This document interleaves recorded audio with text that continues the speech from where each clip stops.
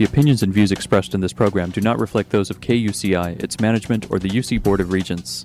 To find out more about this talk show or other talk shows broadcasting on KUCI, log on to our website at kuci.org or check out the latest program guide.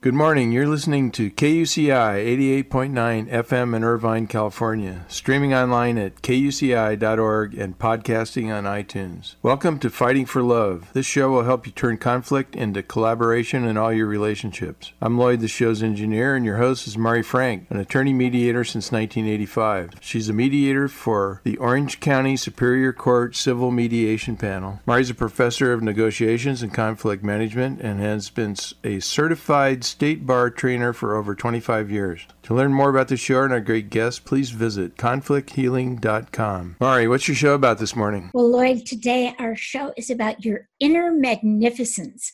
And every single one of us has that inner magnificence that we don't often really tap into, or we just don't acknowledge it, or we don't believe it.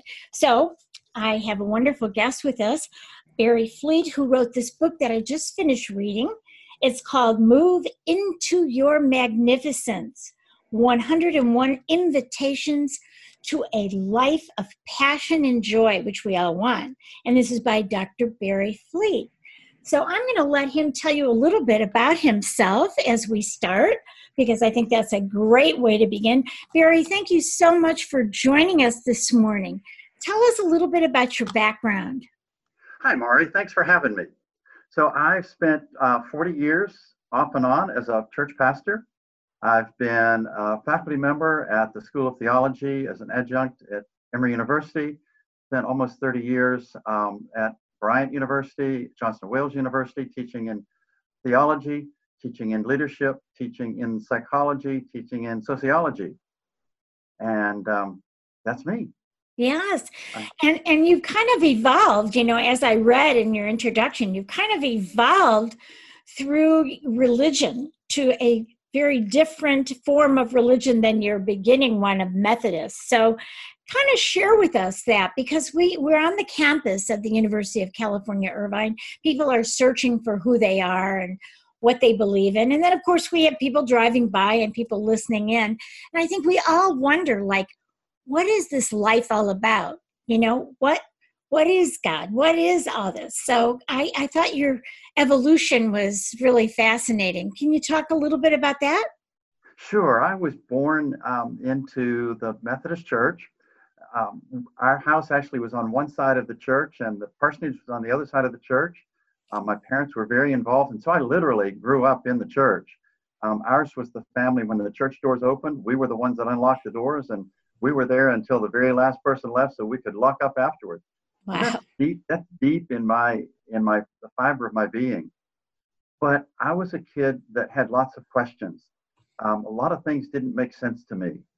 And the best answer I was given was, well, you just have to take it on faith. And that wasn't good enough for me.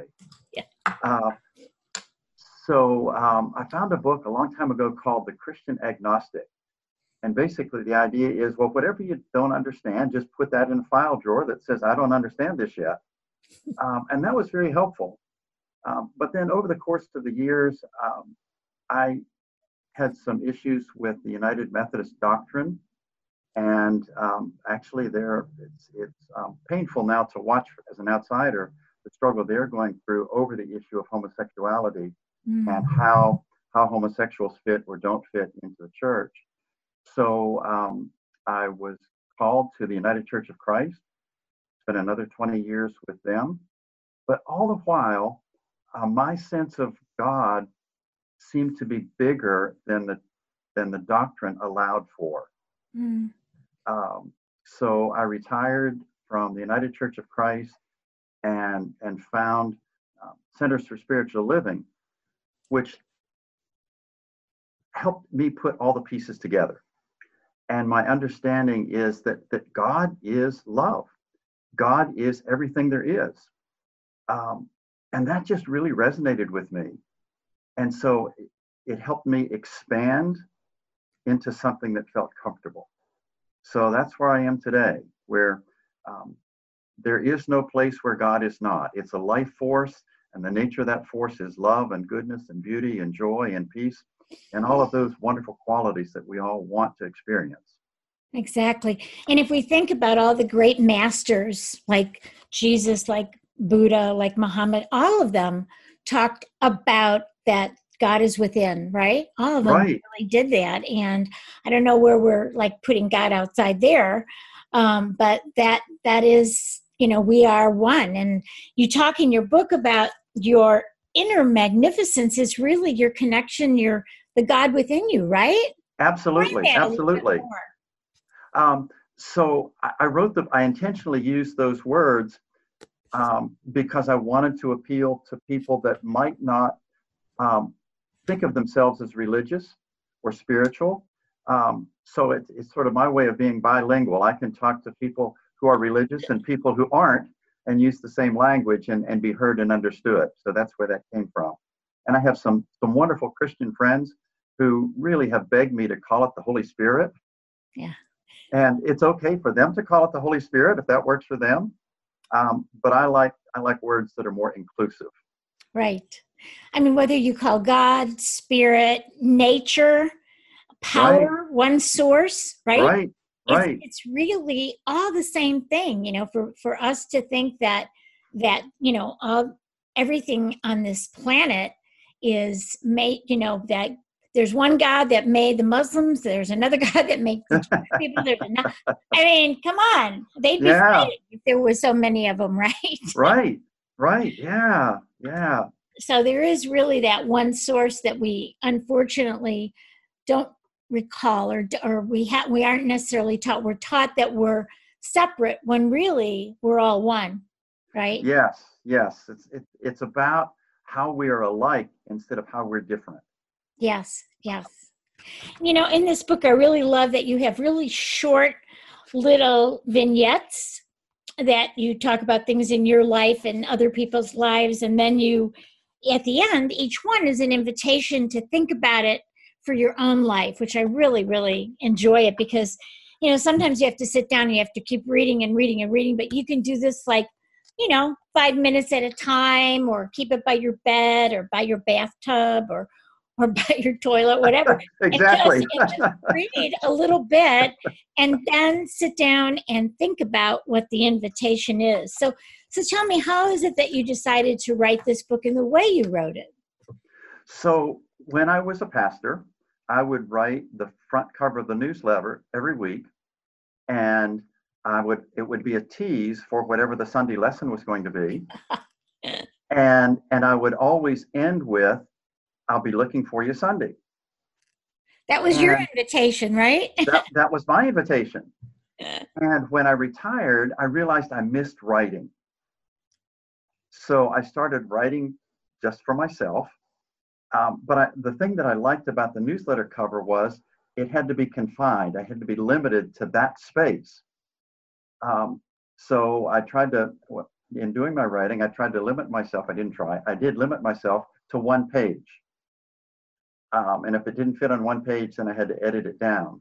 Right. And then I realized I missed having a tagline at the end.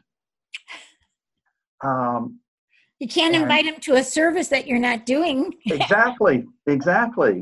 So it kind of evolved to, as you say, this story, this vignette, with an invitation to do something, with a guarantee that the extent to which you accept my invitation is the extent to which you'll be able to say, I feel good about being me. And you're right. This isn't a book you sit down and read from beginning to end. Jokingly, I've been told it makes good bathroom reading. Yeah.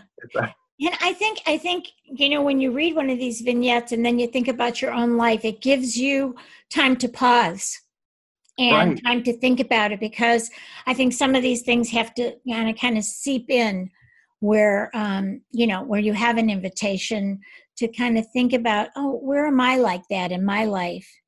Now, I remember, because I attend an in-spirit service all the time, every Sunday myself. And I know there was a song that we always teach the little kids. It goes, I have such a terrible voice. I hate to do this. But, I love myself the way I am. There's nothing I need to change. That song, Right. I'm sure you know Right. it. Yeah. And I think, we don't learn to love ourselves. A lot of times we grow up without perfect parents, without perfect teachers, without perfect friends, and we get criticized, and then we don't feel good about ourselves. So sometimes it's really hard to get over that and to love yourself. What do you think about that?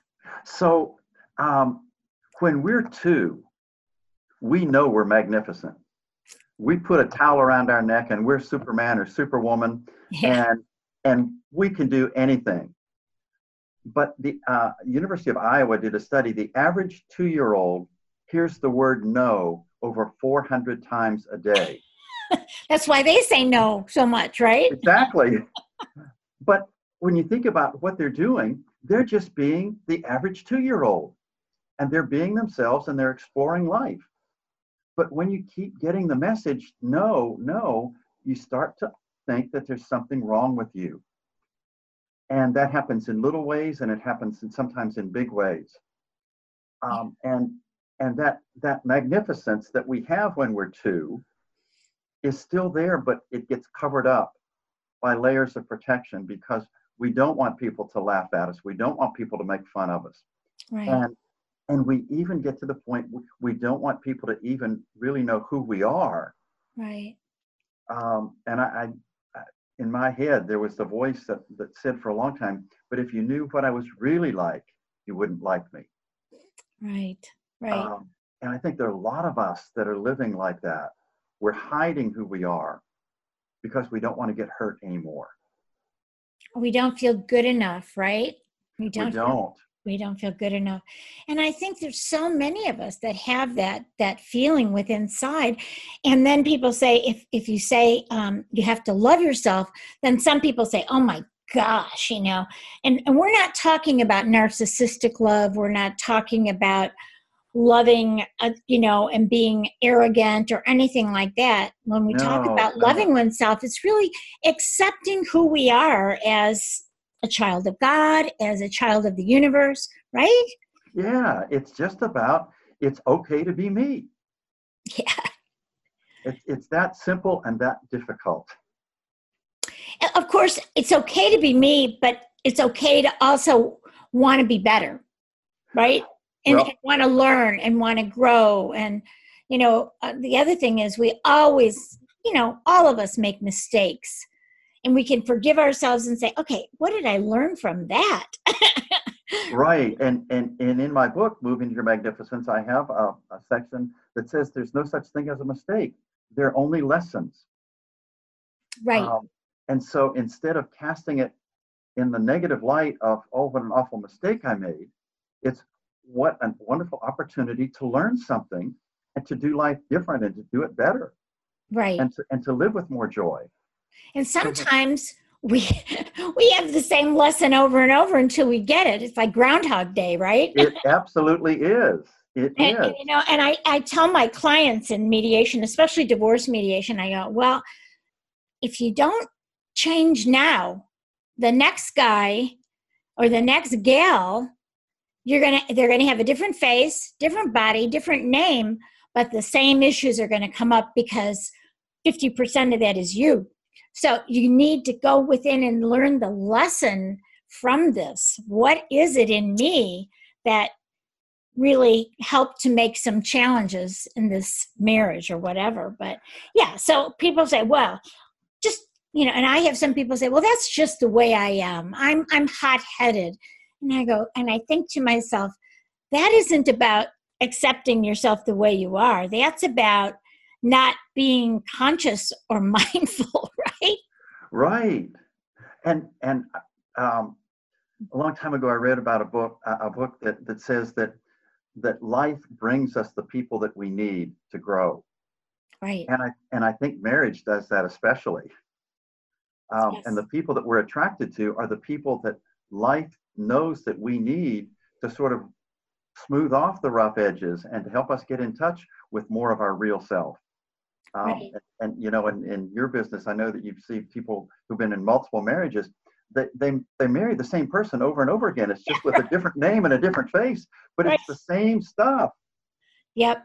And that's that lesson that we keep repeating. That's why one of my favorite movies is Groundhog Day, because he has to, he keeps doing the same stuff until he gets it right. And then, of course, when he gets it right, he's happy, he's talented, he's got the girl, right? Right.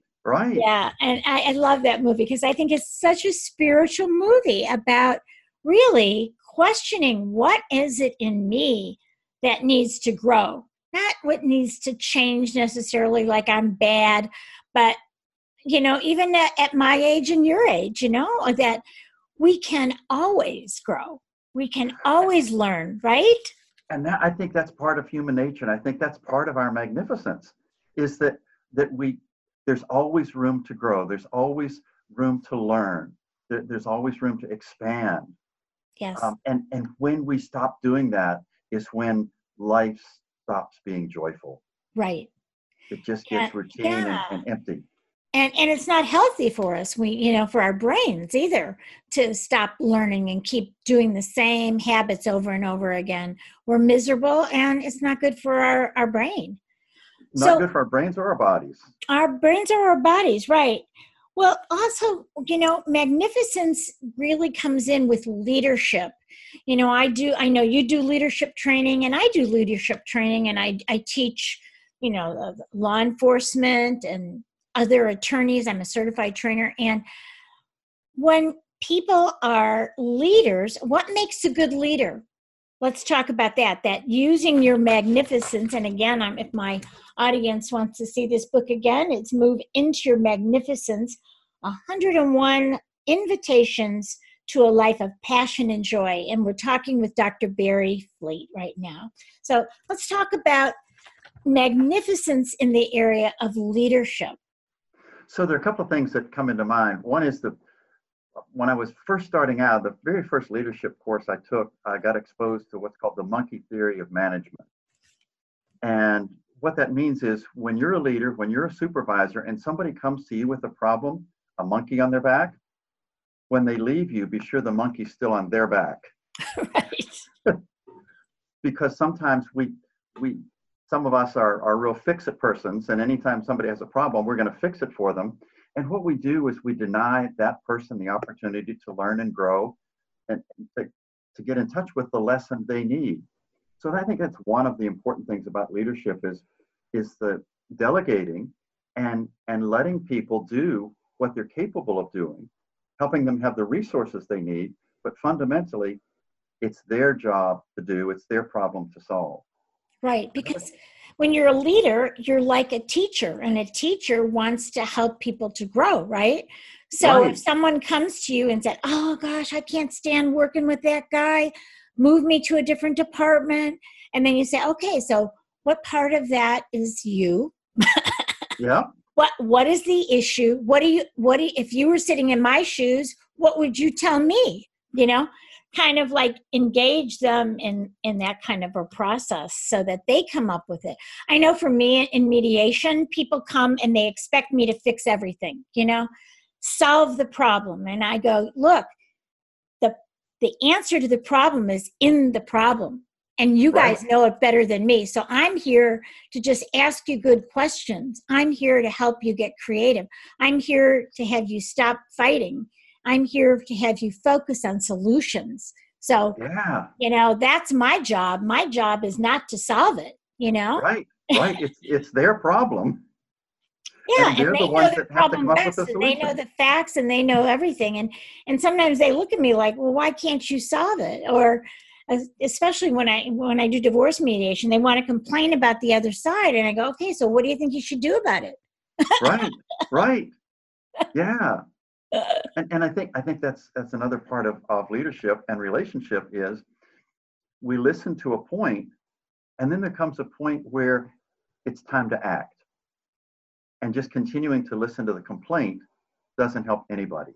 Right. So yeah, great question. So what are you going to People do will about tell it? me, they'll say, I don't want this, and I don't want that, and I don't want this. I go, okay, I understand what you don't want. Tell me what you do want. Right, And then they're kind of right. stuck. Like Yeah, they haven't thought about it. They thought only about what they don't want, right? right. Drives me Um, crazy. yeah, there's a piece in my book where I use the analogy of sailing.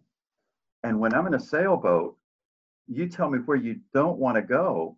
Well, there are 359 places Right, that I might, but you tell me where you want to go. Now, now we can go there. right. I love that analogy because I'm a sailor too. And I remember, in fact, if you look at my logo, it's two sailboats with a dolphin over it. The dolphin's trying to keep them from colliding. And I made that up oh God, 35 years ago. But my philosophy was, you can't direct the wind, but you Right, sure can, you can turn your tiller and you can pull in your sheet or you can let it out or whatever. right. You cannot change what's happening around you. You can't control other people. And the hardest thing is just to control yourself, Yes, right? it is. Absolutely. Absolutely. So, how does magnificence help us to control ourselves and deal with, not getting into escalated conflict? A couple of things. One is I think and your question is great. So what can you do about it? And when I do counseling with folks, with couples, not as a lawyer, but as a therapist, asking, so what part of this problem do you own? What is, Sometimes they'll say none. so one of the questions I like to ask is, so what's one thing that you could do that would make things 5% better? Not fix it, just just 5% better. What's one thing that you could do right now that would make things 5% better? Right, And that helps people do two things. One is realize they are part of the problem. They're also part of the solution. right. And when I can see what I can do to make things a little bit better, I realize I have power to help things change. And that's the magnificence. When we realize we have power to make things different. Yeah. I have a funny story. I had a couple in mediation, and they were married like 65 years. If you can Oh, imagine wow. how old they were, and they decided to divorce then, it was Oh, crazy. Anyway, so I started out and I said, both of you are 50% responsible for the challenges in your marriage. I'm not blaming you, but you own about 50% of the challenges. And the wife turned to me and she goes, nope. He is 98% responsible for the. I knew I was going to have a problem then. But I kind of looked at her like, okay, I was trying to be even handed here. I don't say that anymore because I learned my lesson with that one. That they're so going to it would be interesting to ask her what the 2% is that she was responsible right. for. Yeah. We did start talking about like, well, yeah, so that little part, what part is you? Yeah. I Yeah. stayed too long. Anyway, yeah, it's crazy. So being a better boss and in using your how is it that we can move into our magnificence in terms of really appreciating ourselves when we're in the workplace and things are really stressful and things are really tough? What can we do to use our magnificence to deal with all these challenges? Um, I think it goes to what in psychology is the locus of control. Do I allow myself to be controlled by things outside of me? Mm-hmm. Or do I get in touch with the things that I can control? And like with your client, so hypothetically, maybe she was right, hypothetically, Right. but there's 2% that she does have control over. Mm-hmm. And so when we look at, so what can I do differently? Right. As you're saying, I can't change the wind, but there are some things I can do in the midst of the wind to help me get where I want to go. And, right. and I think looking at what we can do, and the more we do what we can do, all of a sudden we realize there's even more that we can do. So it's getting in touch with what's the little bit that I can do, and then just do that, and that little bit then starts to grow. And I think when you get back to your magnificence and talk about your magnificence is really your source, your God, whatever you want to call it. Right. Your higher power, your higher intelligence, whatever it is. I think for me, when things get really stressful, I go within. I touch my heart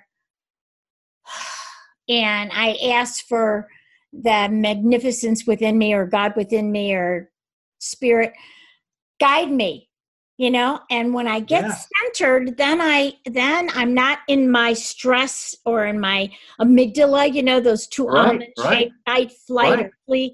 And then I get out of my ego that I'm not the one to solve this. They are. Sometimes you feel like this heavy burden, like I'm sure for you, if you're trying to help a couple, to keep their marriage together, sometimes we feel like it's our responsibility. And at least for me, I sometimes feel, oh my God, I'm responsible to make this peaceful. And then I have to go within and say, you know what? I'm not responsible. I'm only responsible to be a peaceful presence here to help them get where they need to go and ask the right questions. And then it's really their issue. But it's sometimes hard.